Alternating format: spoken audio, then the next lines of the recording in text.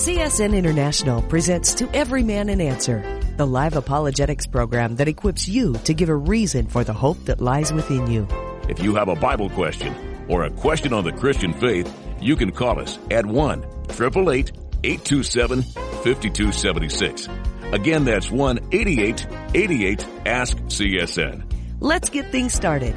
Here's today's host, Mike Kessler. Hi, and welcome to Monday's edition of To Every Man an Answer. As we start off this brand new week, we're glad you're listening in. Looking forward to being with you for about the next hour as we take this time aside every weekday afternoon to answer questions about the Bible, from the Bible, look at current events through a biblical perspective, review what we hear in church. I mean, there's just so many things that right now that are out there that pertain to our daily relationship with God that we need to really get a good biblical understanding of what God's Word says. And so if you got a question you'd like to ask us, that number to call again, 8888-ASK-CSN is the number to call. You can be part of the program today. It's live radio.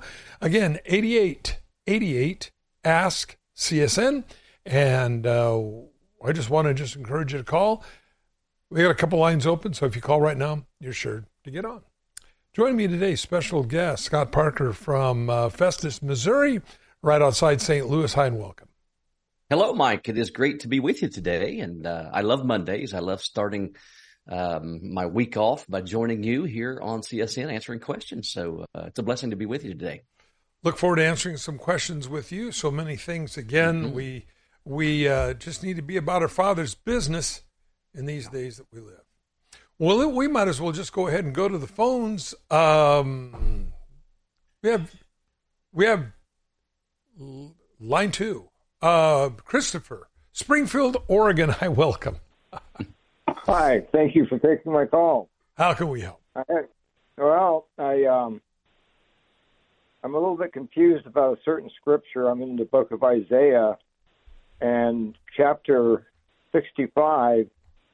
And I'm looking at verse 20 where it says, and I read out of the King James, "There shall be no more thence an infant of days, nor an old man that hath not filled his days. For the child shall die 100 years old, but the sinner being 100 years old shall be accursed." And I'm having trouble wrapping my mind around that, because further on in the same chapter, it's talking about the wolf and the lamb lying down together. So I can only, in my understanding, which is I admit is limited, I think they're talking about the millennial age of when Christ comes down and reigns for 1,000 years. So you're right. That's exactly what it is. And the Bible says he's going to make the earth new after the tribulation period. So men will live to be nearly 1,000 years old again, just like it was before the flood. And the Bible says that when somebody dies at 100 years old, they're going to consider him a child. Again, a person that's a God rejecter, you've lived long enough to know the goodness of God, and that's why I believe the rest of that's in there. But if you're living to be nearly 1,000 years old again, you would be considered a child dying at 100. And so that, I believe, is what it's talking about. Scott, your thoughts? Yeah, Mike, that's exactly what I was talking about. I totally agree with you. It's going to be amazing how when Jesus returns to the earth after the Battle of Armageddon and after all of that is over, and he takes, let me say, what's the right word, takes possession of the earth and then sets up his kingdom on the earth. It's interesting because during those 1,000 years, though the curse of death is not removed, a lot of the curse from the earth is removed. And we see that that the earth will go back to a lot of the condition it was before the flood, and especially we know that the way it was in the Garden of Eden will be totally restored upon the earth when the new heaven and new earth is ushered in. Then the curse of death will be completely gone. But during that 1,000-year period, when you go back to the Old Testament, during the millennial reign, you see that a lot of the curse of the earth is gone, and a lot of things go back to the way they were before sin entered the world. And so it's interesting when you look at what that's talking about there is the longevity of life on the earth for those who are born during the millennial reign. And it's just simply saying that, if you die at 100 years old during the millennium, it's like being a baby. It's like dying before your days are up, dying too young. Basically, it's what it's saying there. It's just it's just a wonderful poetic way of just telling us what life is going to be like, and especially the longevity of life is going to be like during the millennial reign for those who are born into that time. Mike? Hope that helps. It does. It really does bring some light to that for me, and I really appreciate your show. I listen to it all the time, and I just bless your show, and I thank you for bringing light to me on this particular passage. Well, Christopher, I'm glad you called in. Keep reading your Bible, and if you got any more questions, be sure to call us. We always love not only our first-time callers, but those who repeat call as well. It's a good time for all of us to go together, and that's a good time. Stay online, send you out the movie Jesus. If you don't have it, based on the book of Luke, great for evangelism, share it with your friends. Let's go to Earl, Oregon. Hi and welcome. Hi there. Can you hear me? Yes, we can. How may we help? Well, Isaiah 63, 1 through 6. Who is this person that's walking from Basra out into the desert with nobody to help him and blood all over everything? Who is it, and where do you think he's going? Well, many people attribute this part to the tribulation period. Your thoughts? Yeah, exactly. And Earl, it appears to be our Lord Jesus. It appears that the person that's being described there is Jesus, because when he returns, he's going to defeat all the armies of the world that come against Israel and that come against him. And what we see when you read Revelation chapter, for instance, when you read Revelation chapter 12, it speaks of Israel, and Jesus also spoke about this as well, in the sense of having a place for them to be able to flee from the dragon, which is Satan, and from the Antichrist, who's going to try to totally destroy them. And the scripture gives us the indication in the Old Testament and in the book of Revelation that they are going to go down to this area of Basra. They're going to go down to this area that today we call it Petra, there in Jordan, where God's going to prepare a place for them, for the remnant of Israel, the remnant of the Jews, to be safe during that time of the second half of the tribulation, which is called the Great Tribulation, while all this is going on. And so what you see is there in Isaiah 63, Jesus returns to the earth. Of course, we know, as I said a moment ago, that he's going to fight in what we call the Battle of Armageddon, where he's going to destroy his enemies, all those nations that will come against Israel, come against Jerusalem, come against him. He will defeat them. And part of this campaign is that it appears from Isaiah 63, he goes down to Petra, where a remnant of the Jews are hiding and where they're at to rescue them. What's interesting is if you look at the language that's used here, in Isaiah 63, it talks about how he comes from Edom with, dyed garments from Basra. Again, that's the area of Petra in Jordan. And then it talks about, in verse 2, his garments are like one who treads a winepress. And then he says, this is basically the Messiah. This is the Lord Jesus saying, I have trodden the winepress alone, and from the peoples, no one was with me, for I've trodden them in my anger, trampled them in my fury. Their blood is sprinkled upon my garments, and I have stained all my robes. So what's interesting, that's a picture of Jesus returning, and part of his judgments upon the nations is when he comes and he defeats these nations that come against Israel. And so what we see then is literally he judges these people, destroys these people, and the imagery here is like their blood is upon his garments. Well, what's interesting is when you go to the book of Revelation in chapter 19, talking about Jesus' second coming, in verse 15, it talks about this when it says, now out of his mouth goes a sharp sword, that with it he should strike the nations, and he himself will rule them with a rod of iron. Now we know that's talking about eventually the millennium, but he says this, he himself, this is Jesus. And in Isaiah 63, he says, I alone tread the winepress. Revelation 19:15, he says, he himself treads the winepress of the fierceness and wrath of Almighty God. So that's what's happening there. This is speaking of the second coming of our Lord Jesus Christ. Mike? Hope that helps. Well, I got another question. Okay. Okay, well, when he's in the desert of Arabia, he's by himself. But when he comes in Revelation 19, he has the bride with him, and he has blood on his garments. So his first touch back to earth must be in the desert rather than on the Mount of Olives, because that's just basically what it's really talking about. Am I right or wrong? Scott, your thoughts? No, you're exactly right. You're right in the sense that the Bible's very clear that when Jesus returns, he's going to return to the Mount of Olives. We see that in Zechariah mentions that.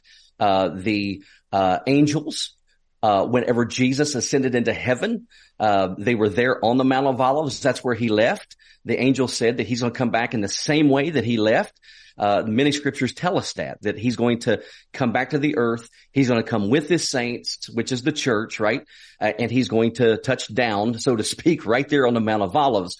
But what this is describing here, this is describing the campaign that he himself is going to carry on. Here's what's interesting. If you do read Revelation chapter 19, where it speaks about Jesus doing this very thing, you notice that the armies that are with him, the armies in heaven, are clothed with fine linen, white and clean. They followed him on white horses. Mm-hmm. But it's interesting because it says that he himself exacts this judgment. He himself is the one who's going to destroy these nations and judge them. Jesus comes, as it tells us, and he's going to strike them with the sword of his mouth, that sharp sword that comes out of his mouth. He's going to strike them. And so he's doing all the fighting. And so that's what it's describing there. It's describing the work that Jesus alone is going to do. And so that's what we're looking at in Isaiah 63, is him, going and doing this. And yes, the church is going to return with him. But again, what you have to understand too is when you're looking at prophecy, the prophet is just giving to us. He's not really explaining to us, exact details of what's going to happen. But what he's doing is he's giving to us what the Lord's giving to him as he is seeing it, or how the Lord is imparting it to him.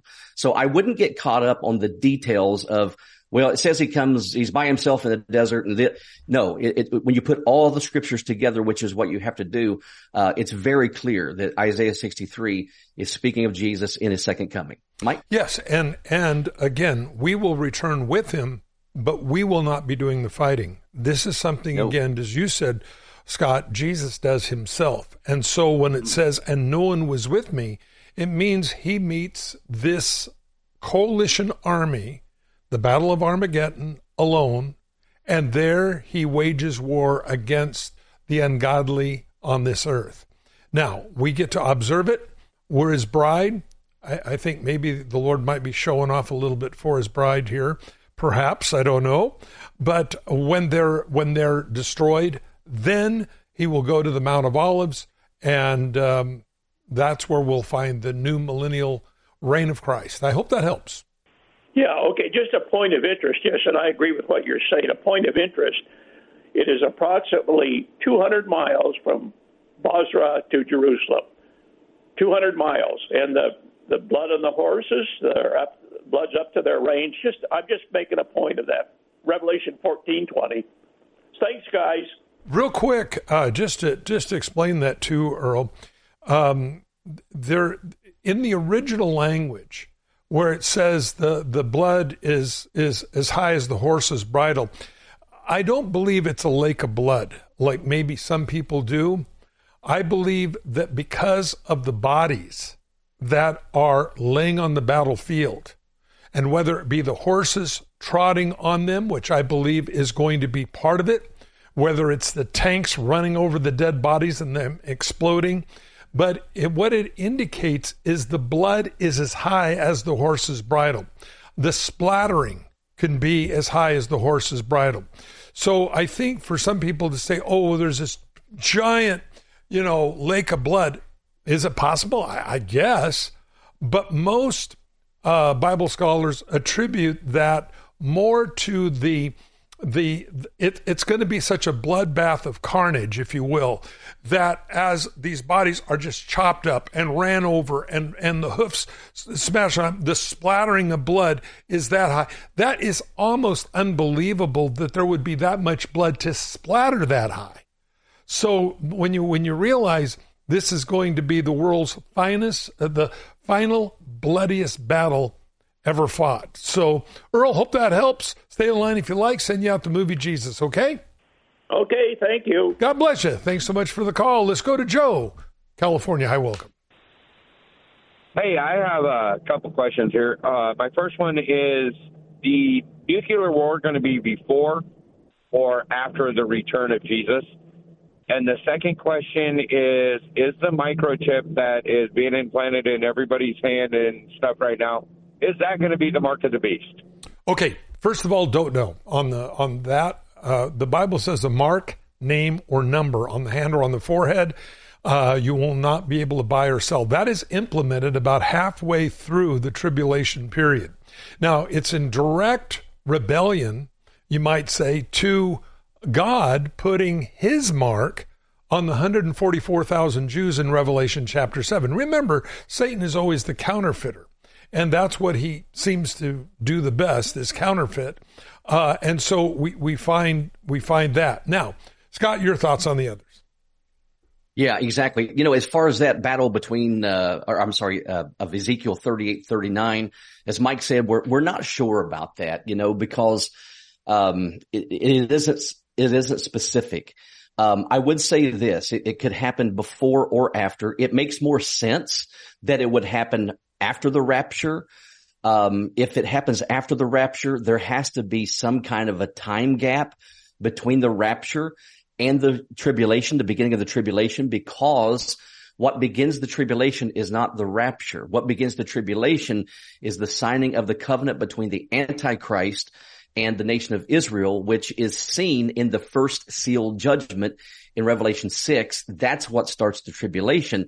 It makes more sense to think that after the rapture, the invasion happens, because then, after the rapture happens, there's going to be chaos on the earth. And then with that battle, even though the Lord's going to defend Israel, the Antichrist is, lack of better terms, going to try to take credit for it. He's going to try to step up and, and convince Israel that they need his protection. He's there for them and to make a covenant and all, because they will show themselves, the Lord will show them as a very powerful nation then, having warded off, Russia and Iran and all those different nations. It's going to be wonderful. It's going to be incredible. But we do know they're going to burn the weapons for 7 years. And so that's why I say if it happens after the rapture, there has to be some sort of a time gap. Now, good Bible scholars differ on this as far as prophecy teachers. Some say that if there is a time gap, it might only be days. Some say weeks, months, and some say it may be a few years. But we do know it has to happen before the end of the 7 years of the burning of the weapons, because the tribulation is only 7 years, and I can't see any reason, and it makes no sense to have the burning of those weapons going into the millennial reign. That makes no sense at all, because Jesus is going to bring peace to the earth, and all that'll be over. And restoring the earth back, and be burning nasty weapons, because I think the climate's going to also be very much a change from what it was. And I think that's going to be really a good thing. So, yeah, exactly. So I hope go ahead, Mike. No, I hope that answers it for you.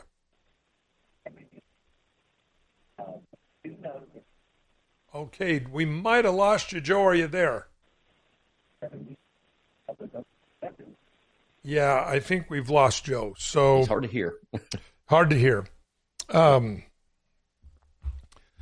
Joe, if you can call back, please call back. We'll answer the rest of your question. I don't want to, because we want to get to all of them there. And so just call back, and then we'll answer that. In the meanwhile, we'll go to Joel in Bellingham, Washington. Hi, welcome. Hey, Mike and Scott. A couple quick questions on the millennium, which seems to be coming up today. First one is children born during the millennium obviously will be born to non-believers who somehow make it through the tribulation. And or believers. I believe there'll be believers that will go into the millennial reign of Christ. And that are not raptured, no, the rapture happens. The rapture happens 7+ years before that time. So the ones that will not go into the millennial reign of Christ is of course those that have taken the mark of the beast. So that the Bible's clear on that. But I believe there will be believers that make it into the millennial reign of Christ, and they will have children, and as well as those that did not take the mark of the beast that aren't born again. So I think you're going to see that as well. Go on, Joel. I didn't mean to interrupt. No, it's fine. But it's my understanding that if we are believers, that upon rapture, we'll be receiving glorified bodies. And if we're going to have glorified bodies, we're going to be like the angels, so we will not be bearing children. Well, that's right. But remember, there's going to be real human beings on this earth through the tribulation period that make it through it. I don't think there's going to be a lot, but there's going to be those that make it through it. And they will go then into the 1,000-year reign of Christ where Jesus rules from Jerusalem. Again, the rapture comes before. That's when we get our glorified bodies.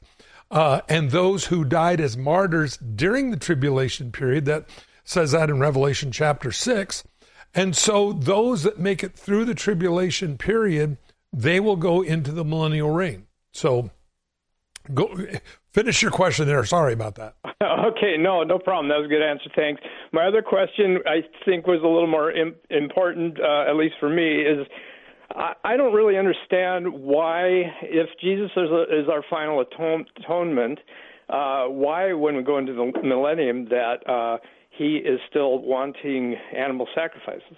As a memorial, not to take away people's sin, but to show people how much only blood can cover their sins. I don't believe in any way it forgives anybody's sins. I believe it's completely a memorial. We have the tomb of the unknown soldier. Why? The battle those soldiers fought in is long over. Why do we have that memorial there? Well, it's to remind us of the sacrifice that was made so that we can be free. I believe the animal sacrifices are a reminder of the sacrifice that Jesus made, the supreme sacrifice, where the blood of bulls and goats could never forgive us. Jesus' blood could, and I believe this is why this is instituted as a reminder. Your thoughts? Mike, I agree with you 100%. And also, Joel, think of it this way. What communion is to you and I, the animal sacrifices will be to those living during the millennial reign. It's the same thing. Just as Mike said, it's a reminder. If you remember when Jesus instituted what we call communion at his last Passover meal with his disciples, he told them to do this in remembrance of him, to remember what he for them was going to do and what he did do for them. And then Paul instructs the Corinthians the same way in telling the Corinthian church and us today that whenever we take communion, we take the bread and the cup. What we're doing is we're remembering the death of our Lord Jesus. So when you look at what is going to be happening during the millennial reign, those sacrifices will not be efficacious for sin and the removal of sin, because that's already been done by the blood of Jesus. The book of Hebrews makes it very clear. His one sacrifice gets rid of all sin for all people for all time. It's powerful to do that because it was God himself dying for our sins in human flesh. But those animal sacrifices, as Mike said, will just serve to remind us what the king on the throne. Now you got to remember, when Jesus returns, he's going to be, he's glorified. He's going to be awesome, but he's also going to have those nail prints in his hands and his feet and his side, proving what he did for us. And so we're going to have that reminder, but then also we'll have those animal sacrifices for it to be just a real clear reminder and a very, a very visual reminder for all those in the millennium what he did for us. So praise the Lord for that. Amen. I hope that answers it for you, Joel. And are you there? I think we must have lost Joel. Joel, if that didn't answer it for you, please call us back. We might be having phone problems today. I'm not sure, but I hope that answered it for you. Again, isn't it interesting that Jesus, Scott, said, as often as you do this in remembrance of me.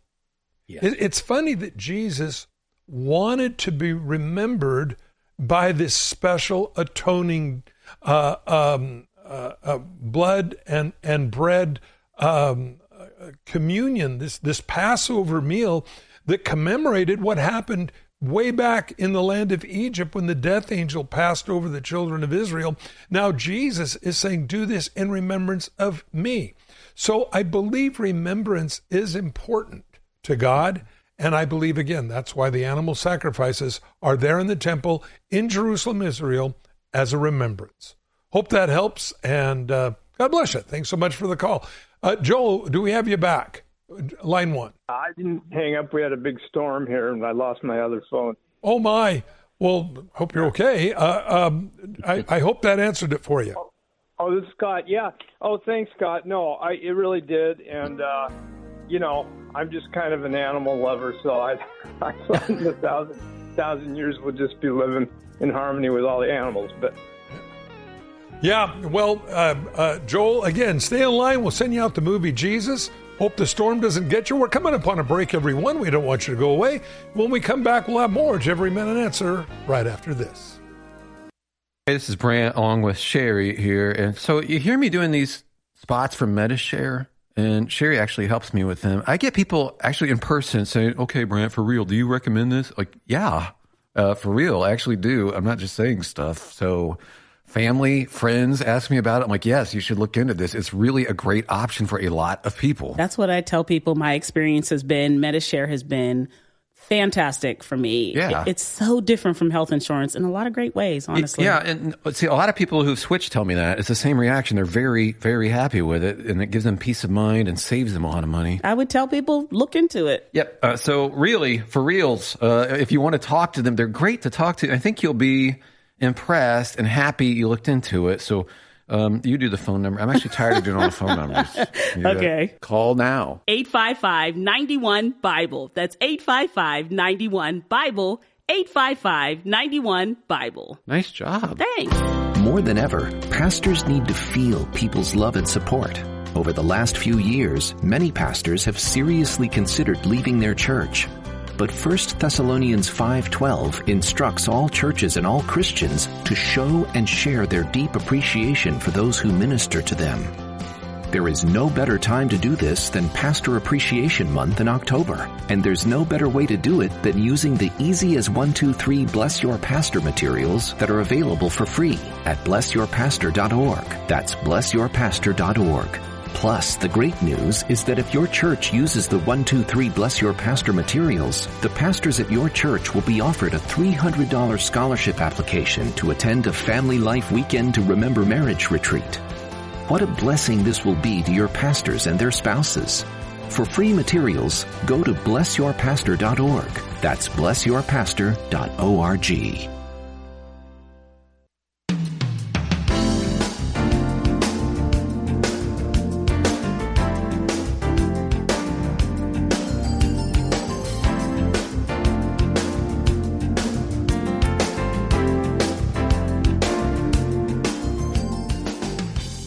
Welcome you back to part 2 of To Every Man Answer here on this Monday afternoon with Scott Parker from Festus, Missouri. I'm your host, Mike Kessler in Twin Falls, Idaho. We're going to go back to the phones. We have Brent on the line, Fort Worth, Texas. Hi, welcome. Looking for Brent. Brent's not there. Oh, okay. Sorry, Brent, we missed your call back. Let's go to Bob, Kenai, Alaska. Hi, and welcome. Hi, guys. Love what you guys are doing. God is good. God is good. Amen. We know Scripture tells us that in creation, God created everything in 6 days, and then on the seventh day He rested.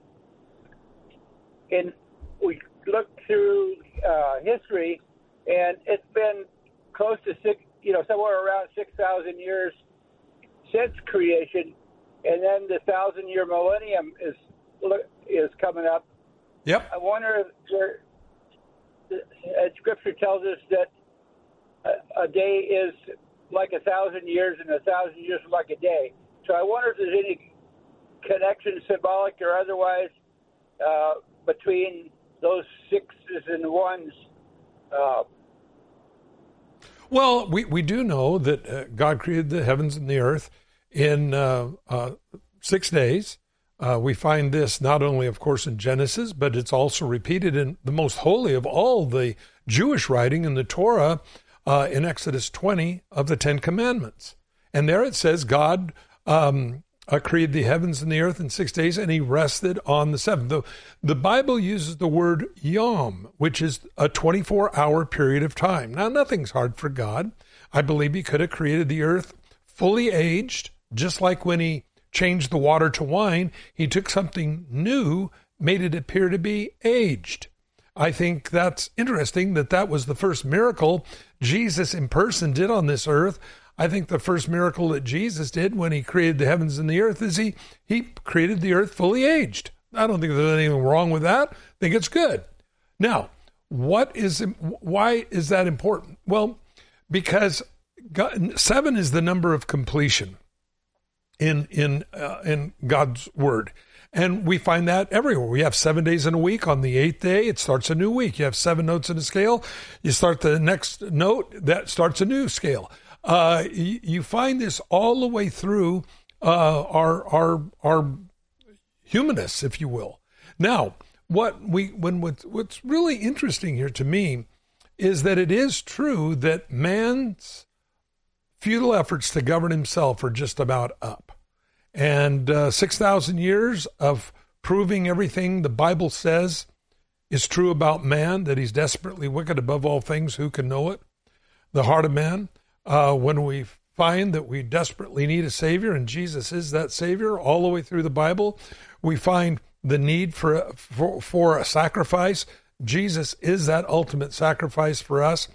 And then we enter into the 1,000-year reign of Christ and the time in which God rested. Well, I believe that, again, it will certainly provide rest for man in that we're not trying to govern ourselves, but God will be governing us from Jerusalem.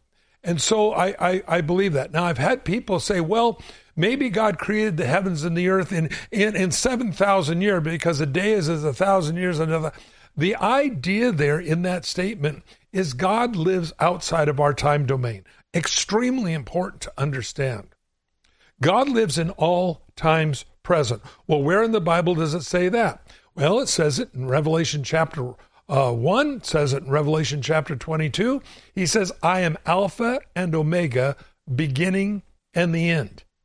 He didn't say I was Alpha and Omega, or I was the beginning and now I'm in the end. No, he speaks as if all times present. I don't know anything like that.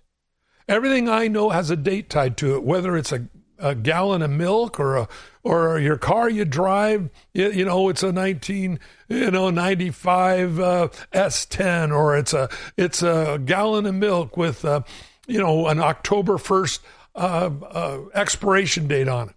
Everything I know has got time tied to it. But Jesus stepped out of eternity into time and walked with man that He created. This is one of the most incredible things that we find about God. So from God's perspective, God knows ultimately all things, but we don't. And so because of that, we live in this time continuum that we're all in, but God is not in that. He lives outside of it. And so really, time is irrelevant to God in that He doesn't age. Your thoughts? Yeah, you're exactly right, Mike. And all of that was great. And Bob, it's a good observation you made, because there are good, prophecy Bible teachers, who see something into this, that they look at that and they see, especially, Peter was talking figuratively when he said a day with the Lord is 1,000 years and 1,000 years as a day. I don't believe the day age theory, as Mike said in the book of Genesis, when God created in 6 days, it was the language in Hebrew gives us the idea that it is 6 literal days. And then the 7th day that God rested. He rested not because he was tired. He rested because he was finished. The Bible makes it clear he completed his work. But some Bible teachers do see a whole pattern there in the 6 and 1 for all of man's time on earth. Now, I will say this, and I will say, first of all, this is not scripture. Okay, this isn't Bible, so you don't hang your hat on it. But there is an extra biblical a book that was supposedly written by Barnabas, and supposed to be written by the one who was the friend of the Apostle Paul. And it's interesting because in the book of Barnabas, he brings this up and actually says that in 6,000 years, man's time will be complete. And talking about then how after 6,000 years is over, then what you're moving into after that is the time of the millennial reign, which would be the 7th day or the 7,000th year. It's a neat pattern. And again, the book of Barnabas is not inspired scripture. Don't hang your hat on it. But I do think it's interesting that, whenever that book was written by whoever it was written by, whether it was Barnabas or not, that the observations were being made at that time, of this same thing. But it's always important for us, I think, when we're looking at things like this. It's neat to see these different patterns in scriptures and to kind of think about these things. But you know what? Jesus, the one thing he told us, especially about the end times, was this: be ready. Be ready at all times. And I think that's the important thing, especially when we're looking at the feast days and we're relating them to end times. And then we're relating something like this to the millennium and to, mankind's days being up on earth. I think the main thing we have to remember is stick with the clear teaching of scripture. And, there is one thing, Mike, I'd love to point out, which is really awesome, is, God created everything in 6 days. And then if you read, the Genesis count in chapters 1 and 2, what you'll see, he created man on the second half of the 6th day. On the first half of the 6th day, he created the animals. Second half of the 6th day, he created mankind. Well, what's interesting is after he created mankind, he said now his creation was very good. Before that, he just said it was good. Then he said it was very good. Why? Because mankind is the cream of the crop. It's the cherry on top of his creation. He made us in his image. But what I love is this: what came after the second half of the 6th day was the 7th day. So that means that Adam and Eve's first day on the earth was a day of rest. That is beautiful, because that is what God had intended for man. Even though he gave him a job to do in the garden, he meant for our life to be one of rest and faith in him, because he's the one who created us and provides everything for us. And that's why I believe when you go to the New Testament, the writer of Hebrews has so much to say about Jesus being our Sabbath, him being our rest, as well as Jesus himself said that. So I just love that correlation there, Mike. Amen. I hope that answers it for you. It does. I believe that the creation was in a literal 6th day. Mm-hmm. And what it says. Because of the 6 days and the 6,000 years, I just wonder if there, the correlation there. And I think you guys did a good job explaining that. I appreciate it. Well, Bob, God bless you. I'm glad you're reading your Bible. That's a good thing. Stay in line. Send you out the movie Jesus, based on the book of Luke. Something I think you'll enjoy. Great to share with your friends, okay? Thank you so much. God bless you, Bob. Have a blessed day. Let's go to Brent, Fort Worth, Texas. Hi, welcome. Hey, good afternoon. So my question is actually around predestination. Not really a question, but I was looking for some bolstering. I know y'all have answered this question before, but it's come up a couple times amongst myself and other believers in the last 2 days, and it's like they're hanging on this one scripture or a couple of scriptures. One in particular, Romans 8, 29 and 30. It's like they're cherry picking it and then it's, period, hard stop. I'm like, no, that's not exactly how it works. Yes, God has predestined us, but only in His knowledge, not in our knowledge. So we don't know who is saved and who is not.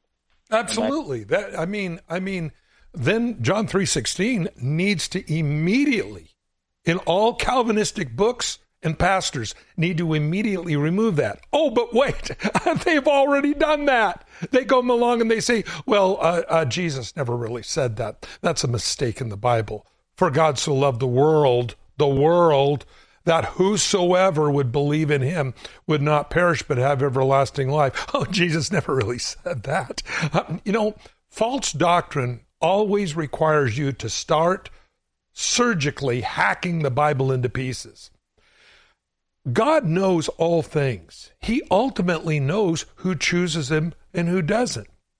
But just because God has foreknowledge of all of our decisions doesn't stop any of us from having the freedom to make the decisions we make. Now, if you read the rest of the Bible, now that's a novel concept, isn't it? You cults out there? Hey, if you read the rest of the Bible, you'll realize that a lot of your dogma, your church doctrines fall apart. Baptism for the dead. Well, it's in the Bible.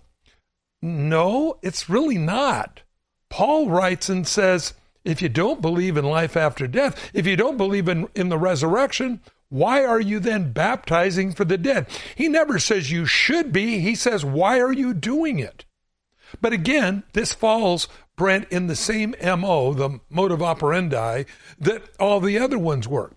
They eliminate the verses that contradict that. Again, how else could you describe God's foreknowledge of knowing who makes it and who doesn't? God does not learn. He lives in all times present. So He knows more about tomorrow than we remember about yesterday. But here's what we have to remember. That's the way God explains it. Paul, the others explain it, of God's foreknowledge. Predestined. We're predestined in that He knows who made it and who doesn't. But that doesn't stop any of us from making that choice. For God so loved the world. It does not say for God so loved the predestinated ones. And only the predestinated ones who believe in Him will not perish. But it says anyone, all. God so loved the world that whosoever, that means anyone, that will believe in Him will not perish, but have everlasting life. The Great Commission, the Bible says, Jesus said, go preach the gospel to only the predestinated ones, because the rest of them are lost. It doesn't say that. Go preach the gospel to every creature. You see, this is the problem that you always find where they go through, they dissect, they chop up the Bible to suit their own belief. I have no problem when you read the entirety of Scripture. But when we have verses like John 3:16, like the Great Commission, where we find that whosoever will may come. Revelation 22, the bride, and whosoever thirsts may come. It doesn't say only the predestinated ones. And this is the danger. Well, what's the advantage then of predestination theology? Well, first of all, I don't need to evangelize. Because really, if they're predestined to get saved, they're going to figure it out. I don't have anything to do with it. This is a thing that God's doing. Number two, altar calls. Those things at the end of a service that oftentimes make people feel uncomfortable when they're really challenged. Do you want to turn your life over to Christ? Well, we don't even have those in church anymore, because if you're predestined, you're going to figure it out, baby. You don't even have to have altar calls. You don't have to have evangelism. You don't have to do anything. Is that what the Bible teaches? Now, again, when we look at doctrine like this, and you realize how cruel it is that God, as they say, they do, God deliberately put people on this earth to send them to hell and to fry them. The new ogre God.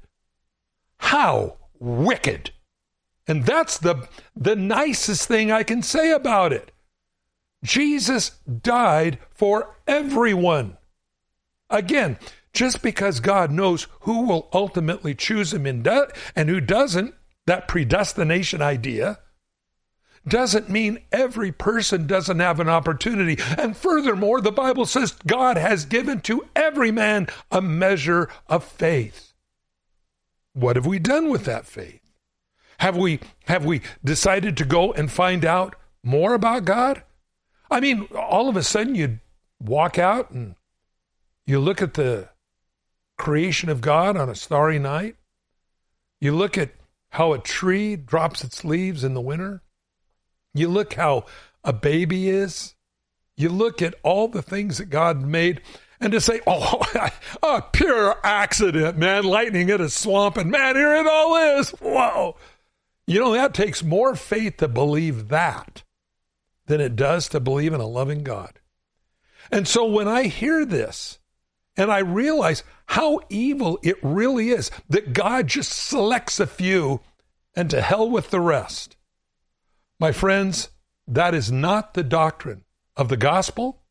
It is not the doctrine of a loving God.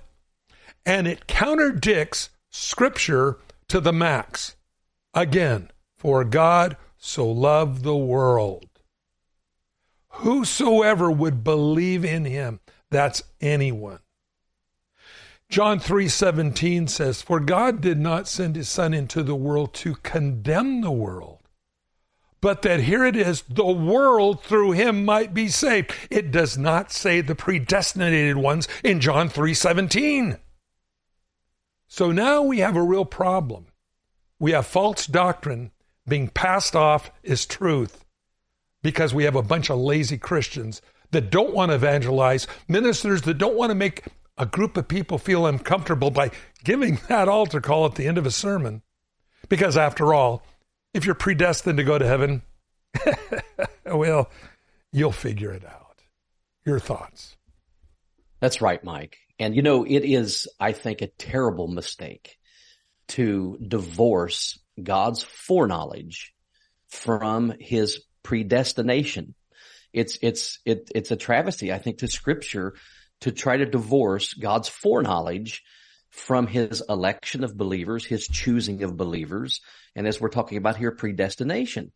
I do know that Calvinists look at that word as foreknowledge, as speaking of God's love, him loving us, even when he knows everything about us, which is true. But that's not the only thing foreknowledge means. Foreknowledge, as Mike said, means that God knows everything ahead of time. And so, you know, I don't think you can separate that. And I don't think the Bible does. 1 Peter chapter 1, verse 2, Peter, speaking to believers, said that they are elect according to the foreknowledge of God. And then there's another wonderful scripture, Romans chapter 8 in verse 29. It says, whom he foreknew, those that he foreknew, he predestined to be conformed to the image of his Son. And their predestination is not speaking of just salvation. And I think a lot of times when we read predestination in the Bible or we discuss predestination concerning, you know, salvation and biblical things, we only apply it to salvation. In verse 29 of Romans 8, Paul's applying it to the Christian life, that what God has predestined us to is not just salvation, but a life that is conformed to the image of Jesus, to a sanctified life. And in fact, Peter brings that up in 1 Peter 1:2, talking about how we were sanctified by the Spirit. And so I think it's important to understand that. And I think when we do understand that, we get a good balance then of all the Scripture. You know, you can go one of two ways on this issue when it comes to free will and it comes to God's sovereignty and predestination. You can go too far one way and too far the other way. But Mike, you know, the thing I've noticed over the years and, you know, since I've been a Christian and reading and studying the Bible is when I take all of the Bible in consideration, I really end up in the middle. I don't end up as a Calvinist believing that, you know, that God is sovereign, and because of that, he sends some he predetermines some to go to heaven, some to go to hell. Don't believe that at all. And then also, I don't believe that it's all up to man and his goodness to choose God. No, Jesus made it very clear that he sends the Holy Spirit into the world to convict us of sin, righteousness, and judgment, and to draw us to the Father.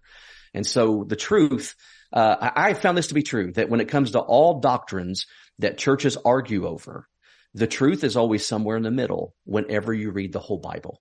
So I think that's a help. Mike? Amen. I hope that answers it for you. Absolutely. Amen. And I appreciate it. And that definitely bolsters, my thought on it. And I appreciate it. Well, Brent, and by the way, I want to tell everybody, I don't mean to get a little tongue-in-cheeky there when I describe this with people, but if I don't bring some humor into it concerning me personally, I get so angry at false doctrine. And this doctrine that God deliberately puts people on earth to send them to hell, to me, this is not a loving God. This is not the God of the Bible. And right. As a Christian, I could not represent God doing what I do as a minister, as a friend, as a pastor, representing a God that deliberately sends people to hell. Well, I'm saved. I'm going to heaven. It stinks to be you. I mean, what kind of gospel is that?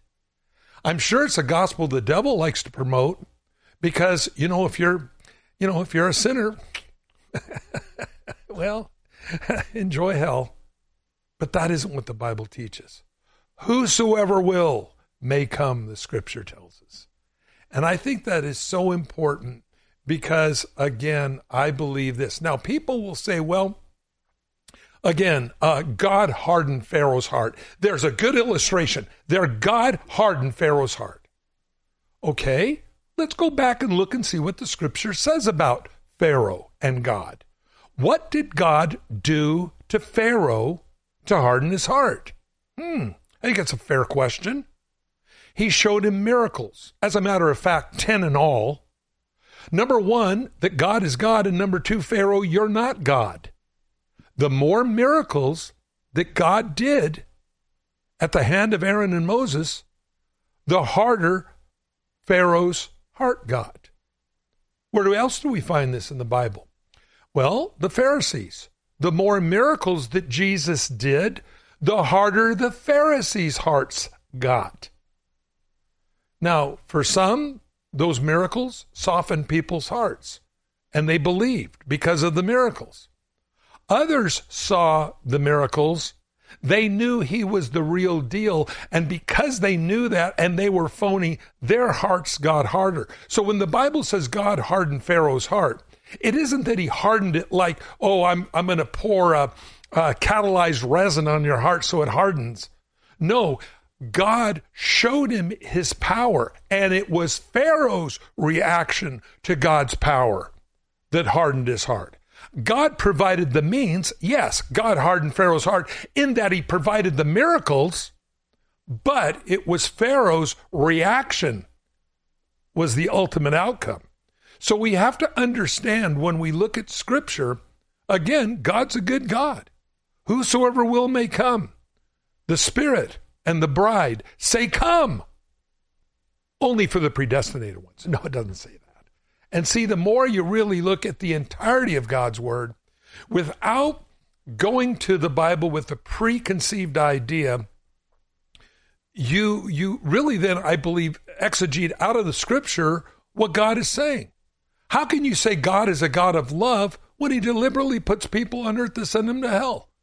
No, that's their decision. That's their choice. And again, just because you have a videotape or a CD of the last Super Bowl game and you watch the guy drop the ball in the end zone in the last few minutes of the game and lose the game, that doesn't mean that person didn't drop that ball. You just happen to have the knowledge of it on a DVD. Well, it's the same way God is. God has the DVD, the movie, the reels on every one of our lives. We can't blame God for the decisions we make. And see, this is why I think it's so important that we understand that, again, for God so loved the world. Friends, I believe that is the most important thing that any of us as believers can remember. And it is the one thing that puts this whole Calvinistic thing away Because again, God has called all people everywhere, the Bible says, to repent. Hope that helps. And again, keep preaching God's word. You pastors, keep giving altar calls, because I do believe days are short. Work for the night's coming when no one can work. We're out of time. Stay on line, Brent. For everybody, call back. We'll put you on first thing tomorrow. Thanks, Scott, for being on. God bless you all. Have a good night. To find out more about this ministry or to receive a copy of today's program, please call 1-800-357-4226 or write us to Every Man an Answer, P.O. Box 391, Twin Falls, Idaho 83303. That toll-free number is 1-800-357-4226. Subscribe to the free podcast on iTunes by searching for To Every Man an Answer in the iTunes store, or visit us online at csnradio.com/TEMA. To Every Man an Answer is a production of CSN International, the Christian Satellite Network. The opinions expressed by our guests may or may not be those of CSN International or of this station.